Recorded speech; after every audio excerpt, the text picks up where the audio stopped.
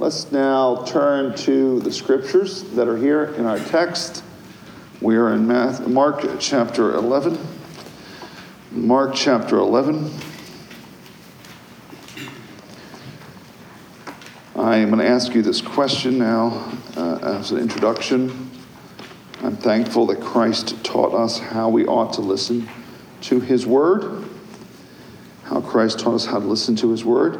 How does Christ tell us that we should listen to his word?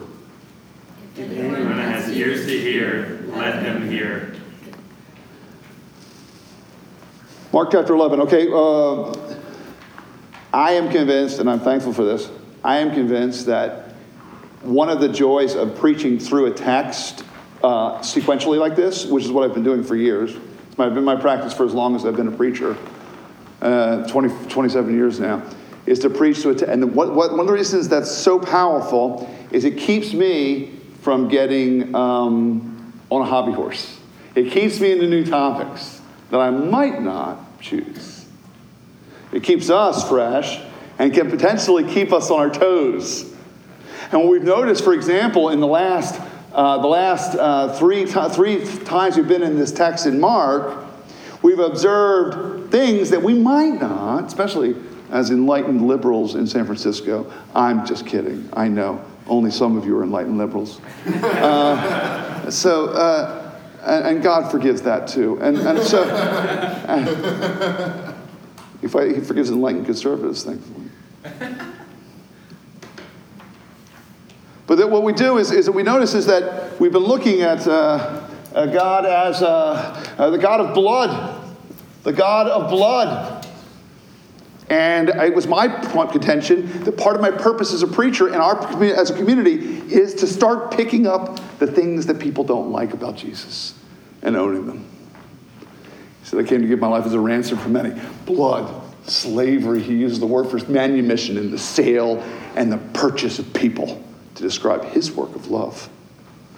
Not pretty language, not comfortable language, not politically correct, disturbing. Then we looked last week, or 2 weeks ago, at the God, so this is the God of blood, and the God who is king, and his sovereign work. And we realized that one of the reasons we don't like the idea of God as king potentially in this generation is in the triumphal entry is because we in San Francisco are a city of kings. And every one of us has our own throne. And so the idea that a king comes, like Jesus, in this triumphant entry, in which he has control over the donkey, he has control over everything, from the atoms to the work of kings, he is king. We don't like that, because we're kings. Our own kingship, our own authority is being threatened. Now, we're to the next one. God is, this is the big one. God is, Jesus is the judge. God is judge. All right, we're going to see an enacted parable. We're going to see a fig tree wither. And we're going to see Christ get angry. He comes to judge. All right, let's read it. Read it. Mark chapter 11, triumphal entry just happened. Now, on the following day, when they came from Bethany, they weren't actually living in the city. They were coming and going back and forth to Jerusalem. He was hungry. And seeing in the distance a fig tree in leaf, he went to see if he could find anything on it. When he came to it, he found nothing but leaves, for it was not the season for figs. And he said to it, may no one ever eat fruit from you again. And his disciples heard it. And they came to Jerusalem, and he entered the temple and began to drive out those who sold and those who bought in the temple. And he overturned the tables of the money changers and the seats of those who sold pigeons. And he would not allow anyone to carry anything through the temple. And he was teaching them and saying, is it not written, my house shall be called a house of prayer for all nations. but you have made it a den of robbers. And the chief priests and the scribes heard it, and they were seeking a way to destroy him, for they feared him, because all the crowd was astonished at his teaching. And when evening came, they went out of the city. As they passed by in the morning, they saw the fig tree withered away to its roots. Peter remembered and said to him, Rabbi, look, the fig tree that you cursed has withered. And Jesus answered them, have faith in God. Truly I say to you, whoever says to this mountain, be taken up and thrown into the sea, and does not doubt it in his heart, but believes that what he says will come to pass, it will be done for him. Therefore I tell you, whatever you ask in prayer, believe that you have received it, and it will be yours.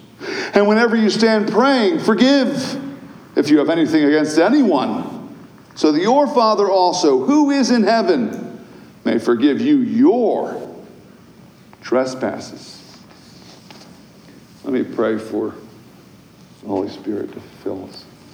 Dear Father in heaven, I pray for power with your word, but your power, not for me, for all of us. Power for us all together. You glorify yourself that way. You'd show us, you'd reveal it to us. I'm no wiser than these people. We all seek a wisdom that comes from you. We pray it in Jesus' name. Amen. This is what is described as Christ, his only destruction miracle. His destruction miracle.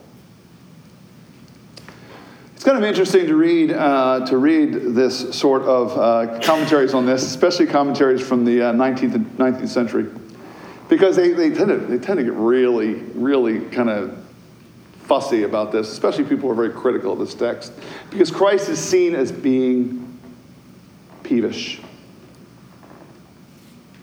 And it seems almost kind of weird that the fig tree is not even in season. And it's easy, I think, especially as enlightened liberals in San Francisco, enlightened people. It just seems a little weird. Doesn't it seem a little harsh? It doesn't even seem very environmentally friendly, does it? Come on, come on. It doesn't seem a little arbitrary, seem a little bit sudden and quick.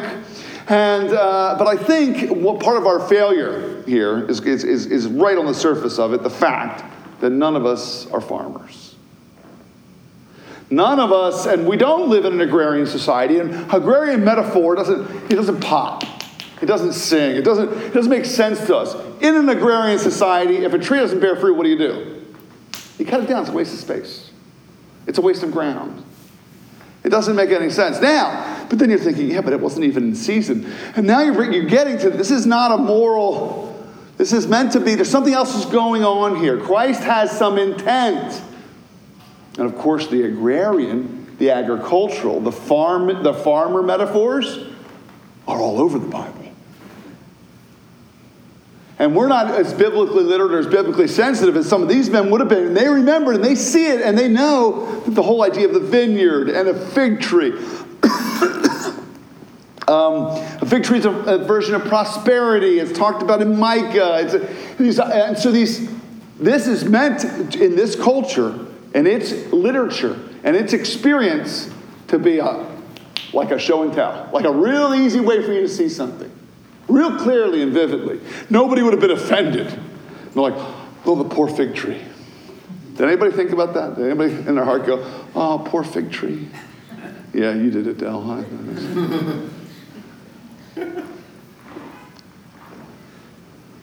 So it's odd, and it attacks some of the sentimentality that we have about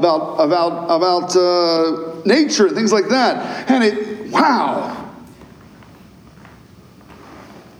But then did you notice that the fig tree bracketed something? Now this is very Hebrew. It's a beautiful Hebrew stylistic effect. And the Hebrew stylistic effect is to take an idea and insert it as if it were a nougat center of a candy, as if it were the center of the lollipop with the Tootsie Roll, as it's the centerpiece, and the centerpiece between the fig tree being cursed and the fig tree being seen as destroyed. What happens in between? What happens inside the brackets? The temple. And the scene of the temple. But there's a picture. One of the synoptics of Christ, he picks it up and he starts making a whip. I can't even imagine how dramatic this must have been. I mean, can you imagine this man comes and he starts braiding a whip? And can you imagine the disciples sitting there going, what's he doing? What's going on? This text from the cursing of the fig tree, and what appears on the outside of it kind of peevish and devastating, the miracle of destruction, comes this Christ who just does he not understand just etiquette and come on, I mean, can't he just tell them they're doing something? And he's violent. He's throwing tables over. They're moneylenders. The shekel had to be exchanged in the temple, so there had to be somebody there to take the Greek and Roman coins and turn them into acceptable currency for the temple. So people were charging usury. They were charging interest in their money rates. It was a 4x in the temple, right? Foreign currency exchange. People were making money. And then, look how convenient this is. If you have to give your sacrifice of pigeons, well, don't worry about getting a pigeon. Just go to the temple. And I know, did you hear the prices are upscale? I know, they upscale everything. And if you notice, there's no pigeon sellers within 10 blocks of the temple. They must drive everybody else out. Boy, I have a business idea. Let's undercut the temple. And this is the kind of conversations that are going on. And there's money to be made. And Christ is furious. He quotes Isaiah 56. My house must be a temple of prayer for all nations. And then he quotes Jeremiah 7. You have made it a den of robbers.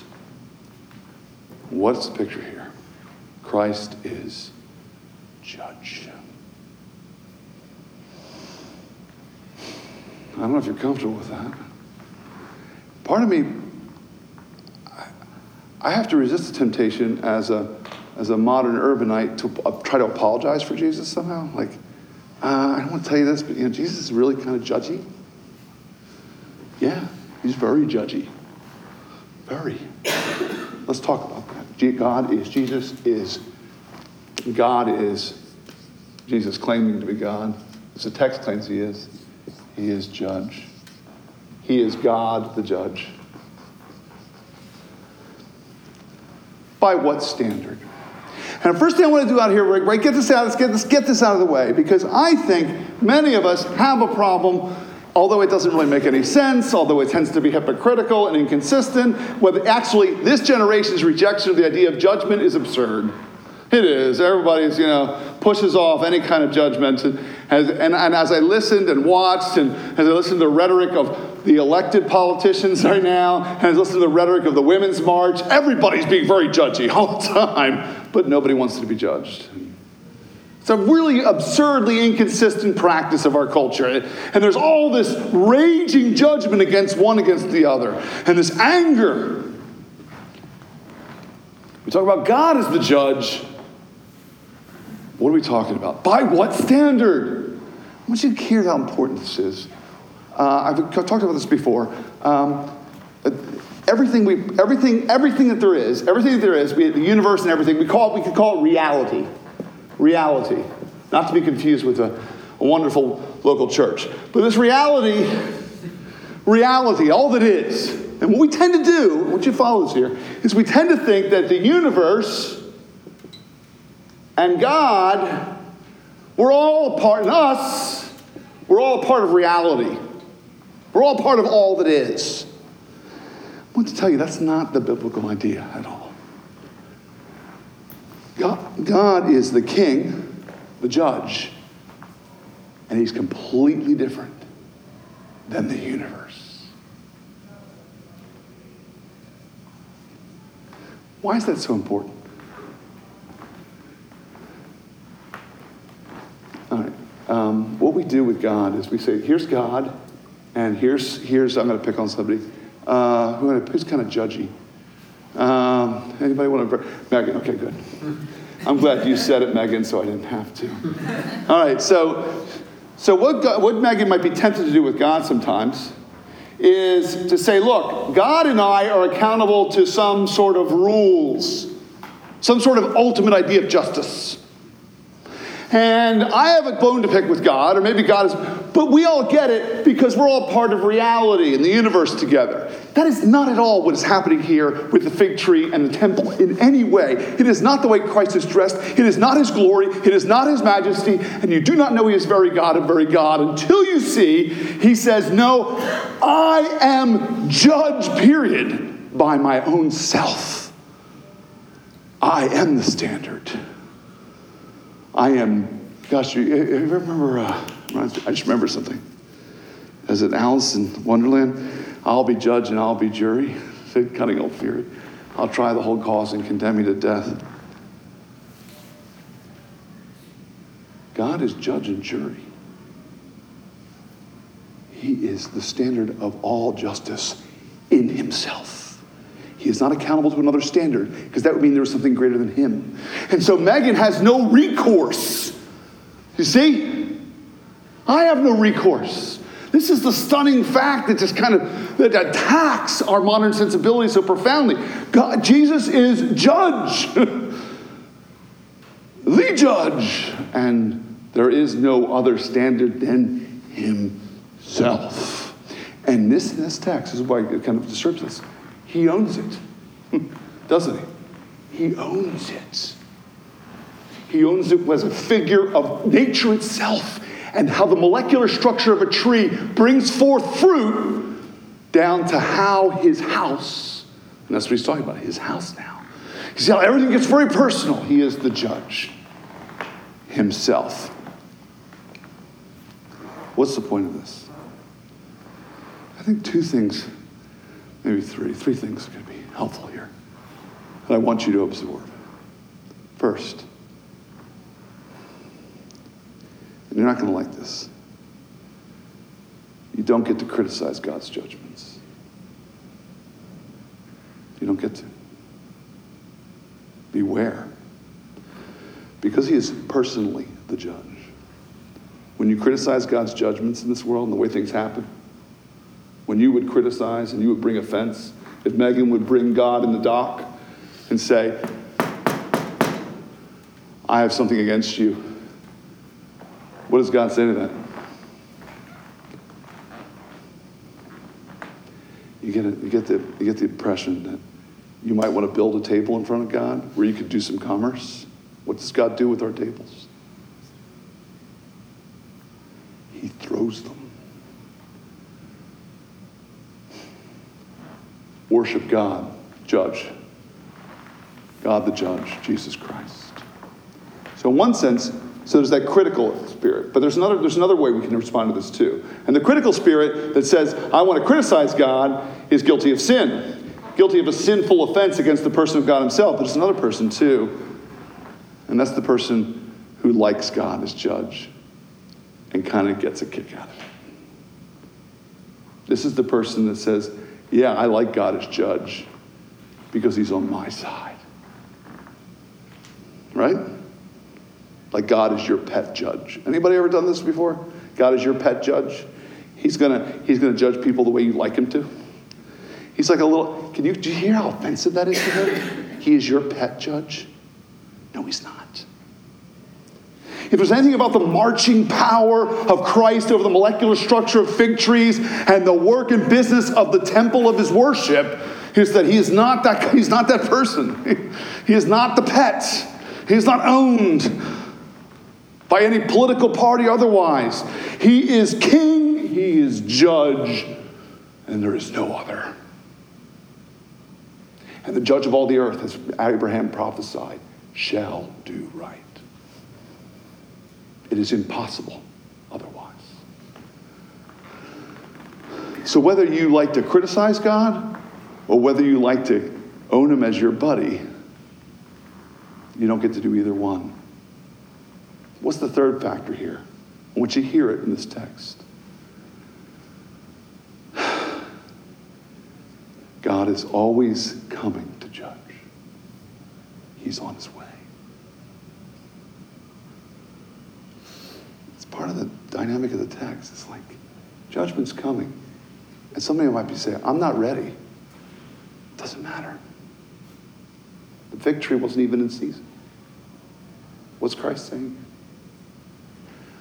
I see this all the time. I want you to have a sense of the imminent nature of God's judgment. It's coming. It's on a deadline. Have you ever watched the tow trucks on the Embarcadero at 3 o'clock? Have you seen this yet? So if you're driving down the Embarcadero around, it's at 3 or 4, I think it's 4 o'clock. If you're driving down the Embarcadero at 4 o'clock, you will see 5, maybe 6 tow trucks in a row. Lights are flashing. And they are going down, there's a little ticket person in front of them, puts the ticket on the car, they're in there, and they do it so quickly, and they clear out the next one car, and then they go to the next car. It's uncanny, and every time I've ever seen the trucks, this happens on 6th Street, it happens on Embarcadero, it happens in different places where traffic is supposed to open up for rush hour, and whenever you see it, every time I've seen it, there's always a car there. So there's always somebody, some knucklehead from out of town or something who's left his car there, right? And every time. But the weird thing about watching it is how kind of relentless it is. It doesn't stop to ask any questions. It's not stopping on anybody's time. It's judgment. And you get this sense of imminence. Judgment is coming. The threshing is coming. The tow truck is coming. What are we to do?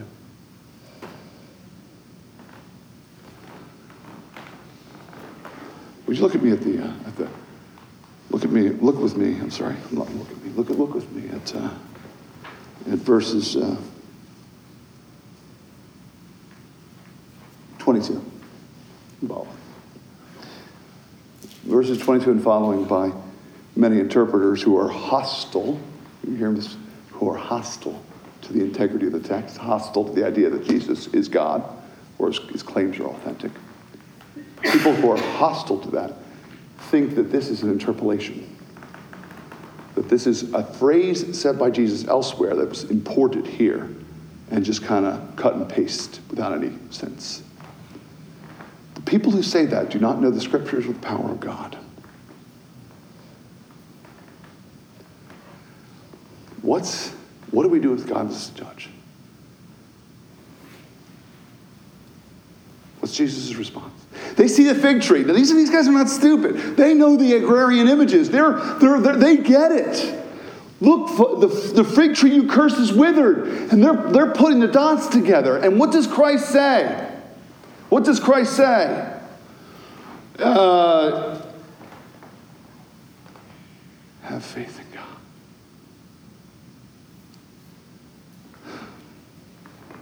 What's the answer? You are not permitted to criticize the judge of all the earth. And he is not your pet judge. And he's coming to judge. What do you do?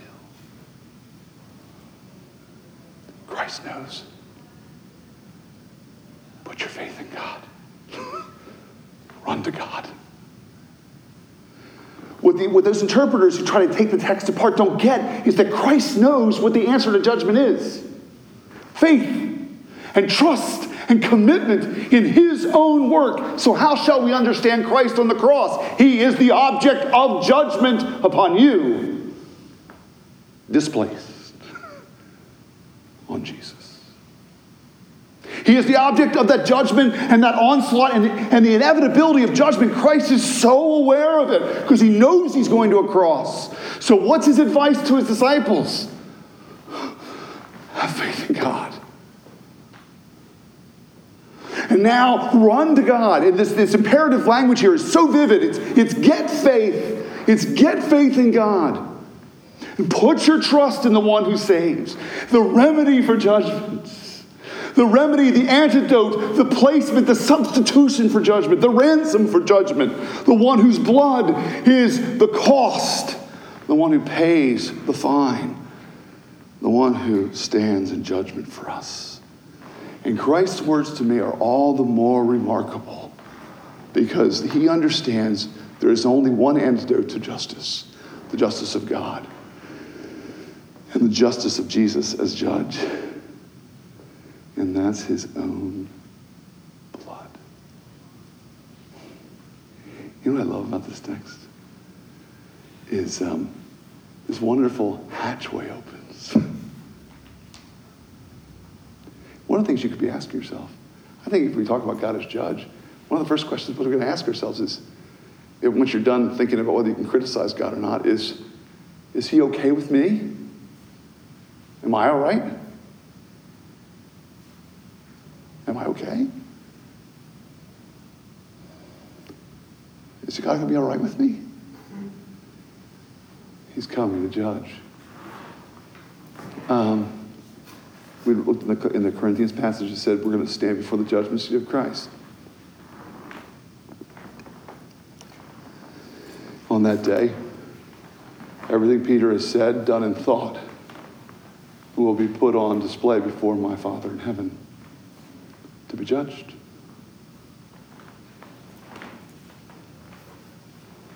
What will you say when the X-rated movie of your life and heart plays for everyone? What will you say?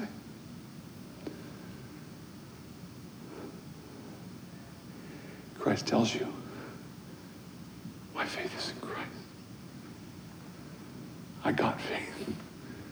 I have seized faith in God. He is my hope. Oh, Christ is, well, all right, so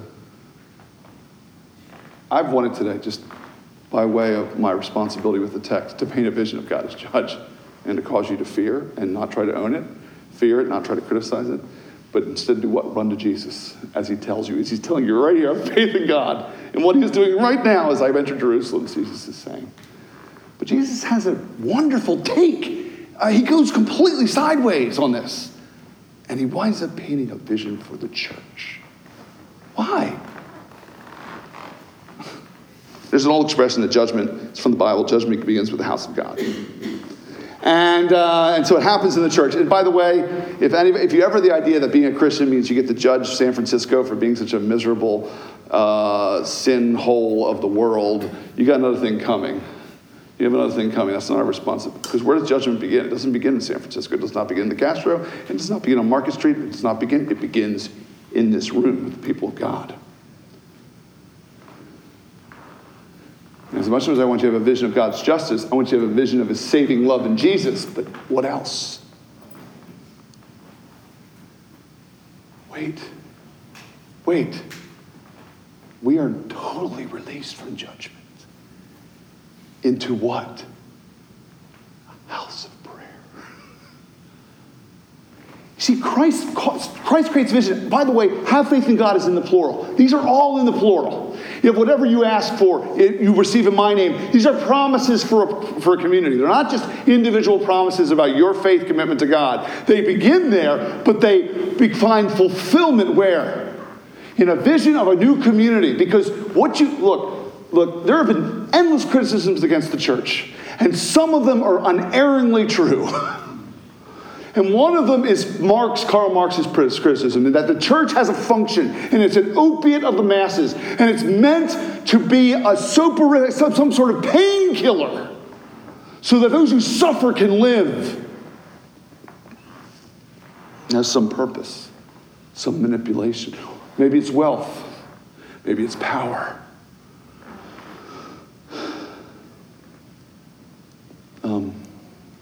How are we not going to be a den of robbers? You see, I always think, I'm a church planter, okay? I was called to San Francisco to plant a church and to start a church, which means I need people to give money, sign up, be a part of the community. You know, I'm right on the edge half the time of setting up a table in the temple to do business.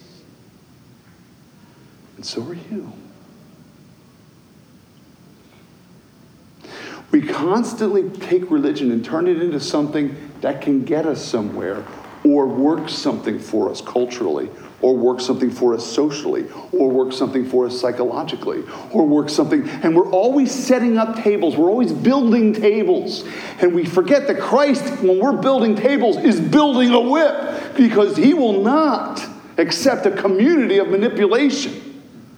What will he accept? What will stand the day of judgment? And what will be cursed like a fig tree? Like that fig tree. I want to be the fig tree that bears fruit. I want us to have that together. What does that look like? We will become a place of prayer, claiming the miracles of God. Do you know on the Mount of Olives, where he's talking, you could see the Dead Sea. It's just barely visible on the horizon. And he says, if you take this mountain and cast it in the sea, it'll be done for you. And he's using a visual palette here. He's explaining, you see it. With this whole, do you know what I'm here to do? It's so much greater. Mercy trumps judgment. Are we the place of mercy? What happens? What's the fruit? Christ goes right there. Instead of exchanging money and getting what you can out of ministry and manipulation, what is happening? When you stand in the temple praying, what? Forgive. So that you will be heard. What is the new community? What is the fig tree? What's the fruit? What's the fig tree of First Press? What's the fruit? What's the fruit? A people of prayer, a people of faith, and a people of forgiving love. It's the new kingdom. It's not the place of judgment. It's the place of preaching Jesus saves and loves sinners. It's not the place that seeks to figure out why they're wrong, but how Christ, and wonders at how Christ has made us so right with him. It's a vision for community that's just mind-blowing. And I think, in one sense, the church has always been in this danger. It's always been in this place. And I see it has happened in this generation. And there's a temptation to want to be relevant to the world, right? Or somehow have political power or have a moral majority. And every time the church does this, it wants to abandon what? The clear, unequivocal preaching and teaching. Jesus saves, and in his blood, sinners are cleansed, and they escape the judgment of God.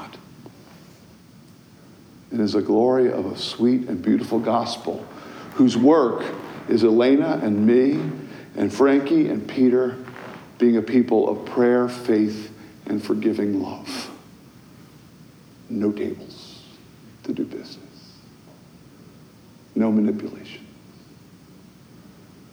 No bargains set with the Almighty. How do I want to end this? So we come to this table here.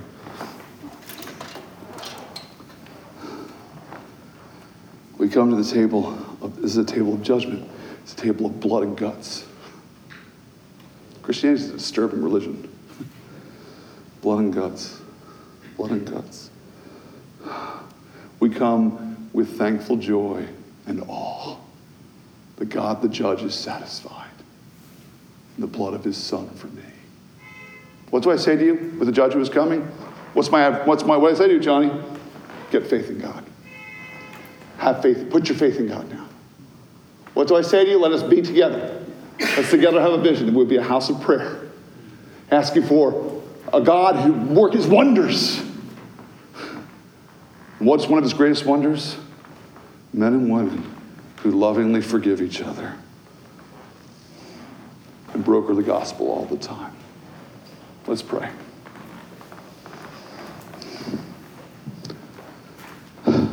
Dear Father,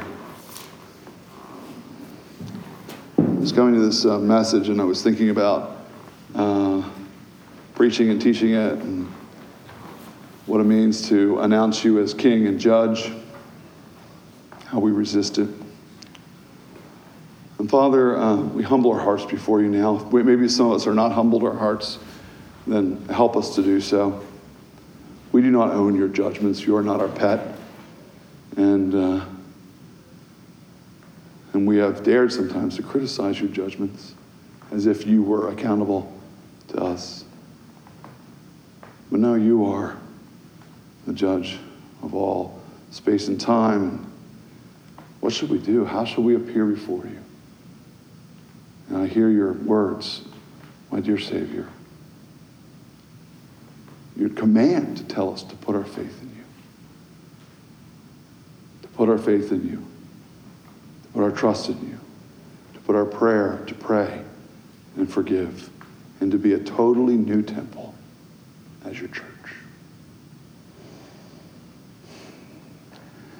And we thank you for this word. We thank you for your love. And we praise you even for your judgments. In Jesus' name, amen.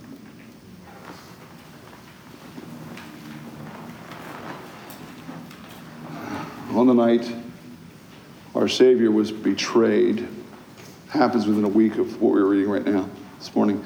On the night our Savior was betrayed, he took bread and he broke it, saying, "This is my body, which is for you. Take and eat." The same way he also took a cup of wine, saying, "This is my blood shed for the forgiveness of sins. Take and drink." Here, a table of judgment and execution becomes a table of life and forgiveness. How? Have faith in God. Put your trust in God. Put your trust in God. So, I want to ask you, if you're a sinner who seeks to escape judgment by trust in Jesus, this is your table. This is your table.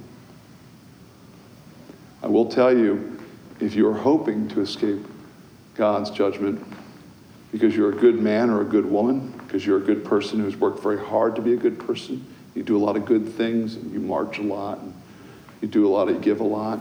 If you think that you will escape judgment because of your good works, I have very bad news to give you. You set up a table in the temple to do business with God. And until you throw that table over, you're not worthy to come to this table. You can't set up a table to do business with God and come to the table of love. You can't. Both tables cannot exist in the same place. So if you believe you're a good person, this is not your table. Finally, if you find yourself kind of holding the things I'm saying skeptically in your heart, and you feel deep skepticism about my claims that God could judge or Jesus is the judge, I respect that. Well, let's talk about it. But please watch our ritual and our rite. Please watch us as we do this. And I hope you'll be envious and want to know God the way we do. All right? So let's do this now. We're coming to the end of our service. Our first response to the message of God and judgment is to take communion. It's our application. It's where if you wanted to say that command, get faith in God, here's a good example, right? Just come up and get it. Come and get it. And so this is our table.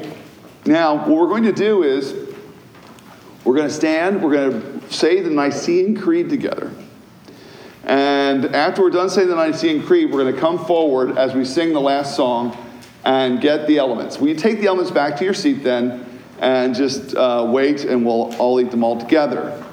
As people are coming forward, let me see here. I got to pick on somebody real quick. And Johnny and Michelle are going to do this. Yeah. This is what the mustache gets you, Johnny. All right, you get new authority in the church. Yeah. Johnny and Michelle will be here, standing over here. They'll be praying with children. So you want to bring your children forward? They'll pray over children. We want to honor Christ's love for children as well as part of our communion. So they'll be praying for the children as you bring your kids forward. And we'll come and we'll go back and we'll eat the bread and wine together. And we will... and we already had a mishap in the back. It's all right. And then we'll be done. All right, please stand. Please stand. Tell me, Christian, brother and sister, what do you believe? We believe in God, Father Almighty, maker of heaven and earth, and all things visible and invisible, and in one Lord Jesus Christ, the only begotten Son of God, begotten of the Father before all worlds, God of God, light of light, very God of very God, begotten and not created, being of one substance with the Father, by whom all things were made, who for us men and for our salvation came down from heaven, was incarnate by the Holy Spirit in the womb, and was made man, was also crucified by Pontius Pilate, where he suffered and was buried. The third day he rose again, according to the Scriptures, and ascended into heaven, and sits at the right hand of the Father. He shall come again with glory to judge the living and the dead, and his kingdom shall have no end. And we believe in the Holy Spirit, the Lord and giver of life, who proceeds from the Father and the Son, who with the Father and the Son together is worshipped and glorified, who spoke by the prophets. And we believe in one holy, Catholic, and apostolic church. We acknowledge one baptism for the forgiveness of sins. And we look for the resurrection of the dead and the life of the world to come. Amen. Come.